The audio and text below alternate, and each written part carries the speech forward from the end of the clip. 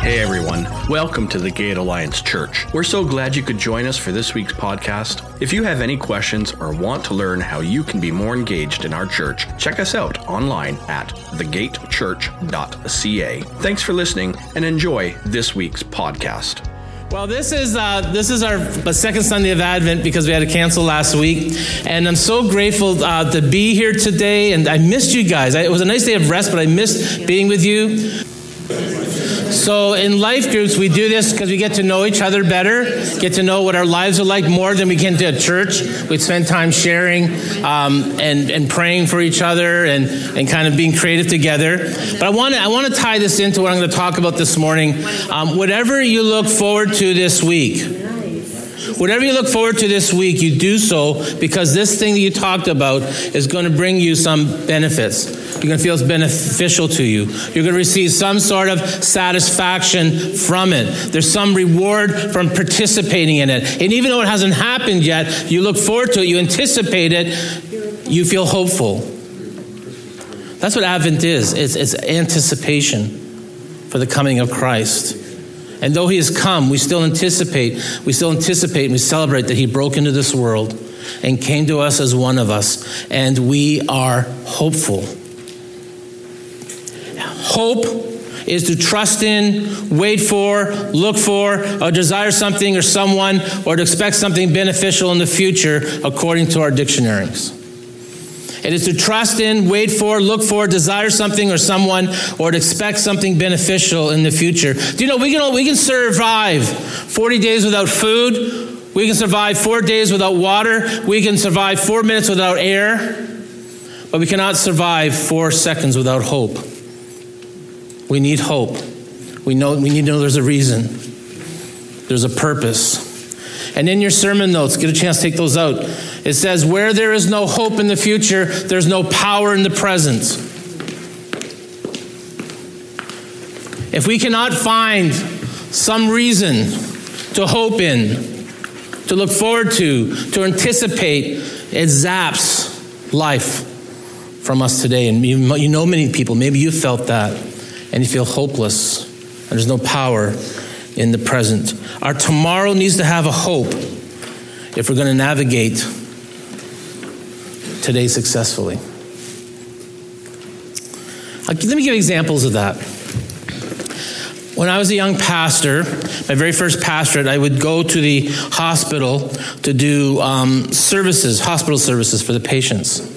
And there was one lady named Norma, a wonderful old Christian lady, who had I can't remember the disease that she had, but she couldn't even move, her bones could break, right? So she had to lie in bed. She was in her 80s, a wonderful lady. And we held the chapel services outside the hall of her room so she could hear, because she wanted to participate. But even to go outside, the roller outside, well, sometimes in the summer, which we'd do, was a big, big thing for her. It tired her out. So Norma spent her life really in bed. And Glenn and I got to know her and just fell in love with her. She was a dear woman. Now Norma is married to Doug. Doug was in his 90s, a little older. And he was the fire chief in the town. And Doug was not in the hospital, he was in a nursing home. And they could not see each other and visit each other. But every day they called and talked on the phone, Norma and Doug. And one day, unfortunately, fortunately for her, she went home to be with her Heavenly Father, and she died. And I kid you not, 3 days later, Doug died. Because those calls stopped. The hope, the anticipation had left. And so he just went and joined her. Hope is a powerful, powerful thing. Let me give you this example. Suppose there are two men identical in every way, hired to assemble widgets for the Niagara Falls Widget Company.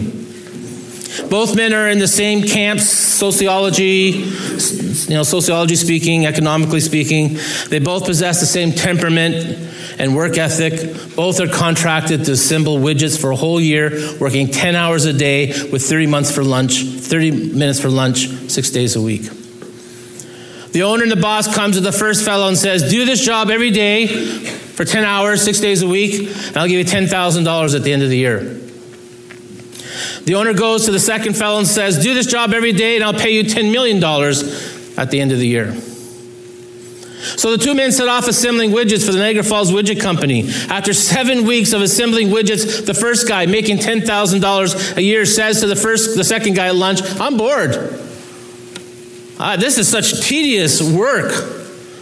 Same thing over and over and over again. Assemble a widget, 10 hours a day, 6 days a week. It's driving me crazy. I don't think I can look at another widget for as long as I live. I'm thinking about quitting. What about you? Second guy goes, no, I never think about quitting this work. I actually enjoy it. In fact, I whistle while I work. Two men working the same jobs, but one wants to quit. But the one who received $10 million at the end of the year is looking forward to it. He actually whistles. What's the difference? It's obvious. And in your notes, the present experience is determined by their expected future. So your life today and all that it entails, it will be so much impacted by what you're expecting in the future. As Christians, we do go through the trials. We are under the water of those umbrellas sometimes, but our hope isn't there. And so we're able to walk above the clouds, even in the storms. So where we are choosing to find hope for tomorrow is so important because it impacts you and I today. If you don't have a clear, confident understanding of what lies ahead of you tomorrow, you will become fearful today. Back in that first pastorate again, it was on Blue Mountain in Collingwood, out in the country. There was no village, there was no town. There was our church, and our church, we lived in a house attached to the church, and that was it. That was the town. Some farms, some weekend homes for Toronto people. And at night, there was no light pollution. On a clear night, I used to go out and lie in the yard and just watch the stars and try to find the satellites so you could see them going across. I remember one winter cloudy night with no moon. I said, Mom was visiting. Mom, come out with me in the parking lot. So I got my flashlight and I walked out of the house into the church parking lot and stood there and I said, Mom, watch this. And I shut the light off. I kid you not, you could not see your hand in front of your eyes. It was that dark. My mom became fearful. Actually scared. Said, son, turn the light back on. And I did. And it guided us back home.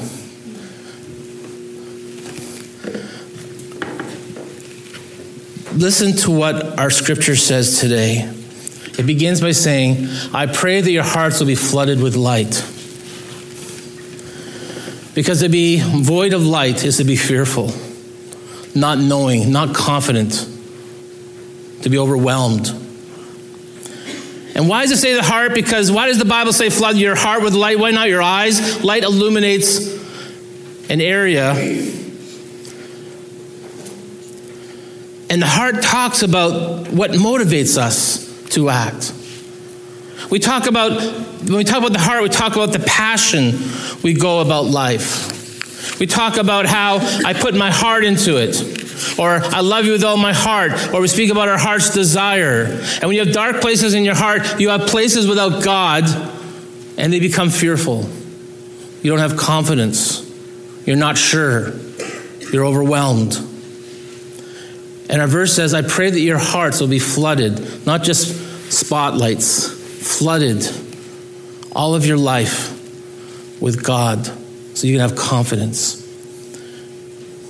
When you have dark places in your life, you have places without God. And Jesus says this, and he tells us this, I am the light of the world. If you follow me, you won't have to walk in darkness. Because you'll have light that leads to life. That's hope. Darkness cannot overcome the light. If you notice your life becoming darker and darker, don't blame the darkness. It's simply doing what darkness does. In our notes, I'm going to get you to spend a couple of moments again and check off any areas that you experience. So So have you ever been fearful or consumed with your financial issues? Or have you ever been consumed or with losing your job? Have you ever been fearful about what you will do for a living? Have you ever been fearful about relationships in your life? Have you ever been fearful or consumed with world events? Have you ever been fearful or consumed about your appearance? Or about the fact of growing old or death? Are there any areas there that you feel like have been at one time, or you are in darkness? Check those off just for a moment. I'm going to take a couple of minutes and get you to do that, okay? But any of these areas where we worry, any of these areas that we checked off where we have doubt and fret over, become dark places in our life. I feel like my mom did out in that parking lot. Turn the light back on. The good news is these areas of darkness become invitations to us to invite the light of God to shine in them. Any area in your life where there's darkness, light dispels darkness. God overcomes. And sharing and praying for the light of Christ to shine in these areas are so crucial for dispelling darkness in our life, because light is the only remedy for darkness. And Jesus says, and he tells us this, I've come as a light to shine in this dark world so that all of you who put their trust in me will no longer remain in the dark. Think of the dark places, or where you struggled or where you're struggling. Jesus says, I've come as a light to shine in this dark world so that all who would put their trust or their hope in me will no longer remain in the dark. You don't have to stay there. That doesn't have to consume you. That doesn't have to be your story with Jesus. I think I still shared this illustration before, but it helps me to understand this. Imagine that dark, moonless night. I told you my mom and I were out in the parking lot. You could not see. We tried. You could not see your hand in front of you. There was no light pollution. Imagine I was here in the parking lot and all the hydro went out in Niagara Falls. We'd blame Pete Kessler for that. He did something. Sorry, Pete. No, that's not true, is it? And there's no moon, and there's cloud. It is that dark. You can't see your hand in front of your face. And I'm in my car when that happens. I only live a few kilometers away in Crimson Drive, but I could not find my way. I would not be able to get from here on Valley Way to Crimson Drive because you cannot see literally in front of you. But when I turn my headlights on, I still can't see my house, but I have enough light in front of me to guide me step by step by step until I get home.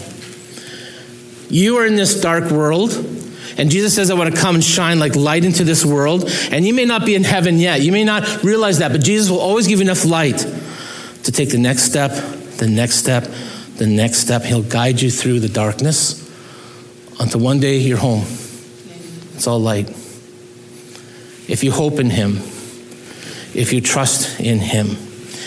Henry Blackaby writes this, quote, there is no mistaking the effect of light upon a darkened place. Light boldly and unabashedly announces its presence and vigorously dispels darkness. God's desire is to fill you with his light.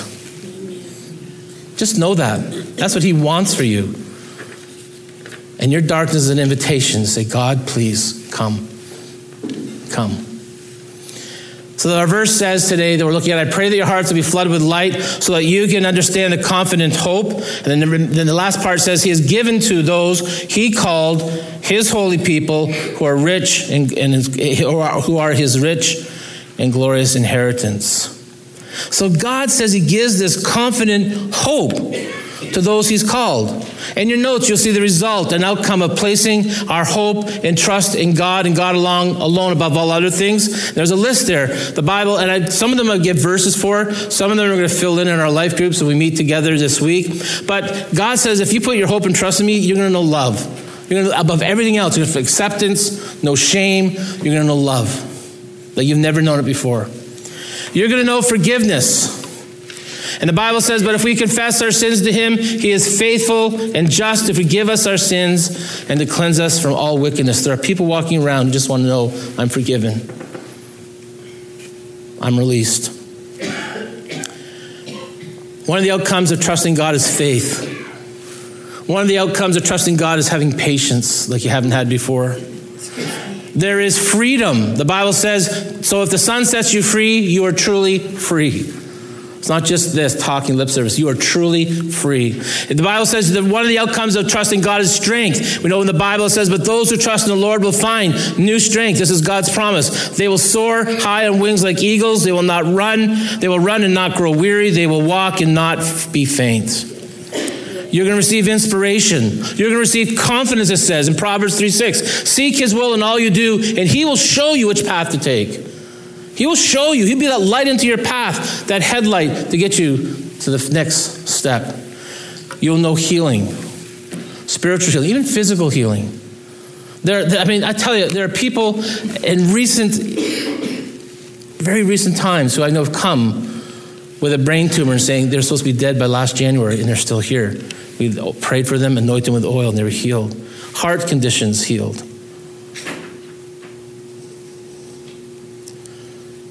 People who were lost being found.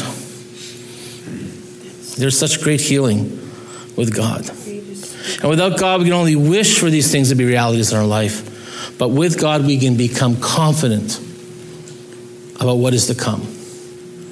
And so we have hope. And we go forward with the full assurance that God will do what he says he will do in our life. We have hope. We have a confident hope.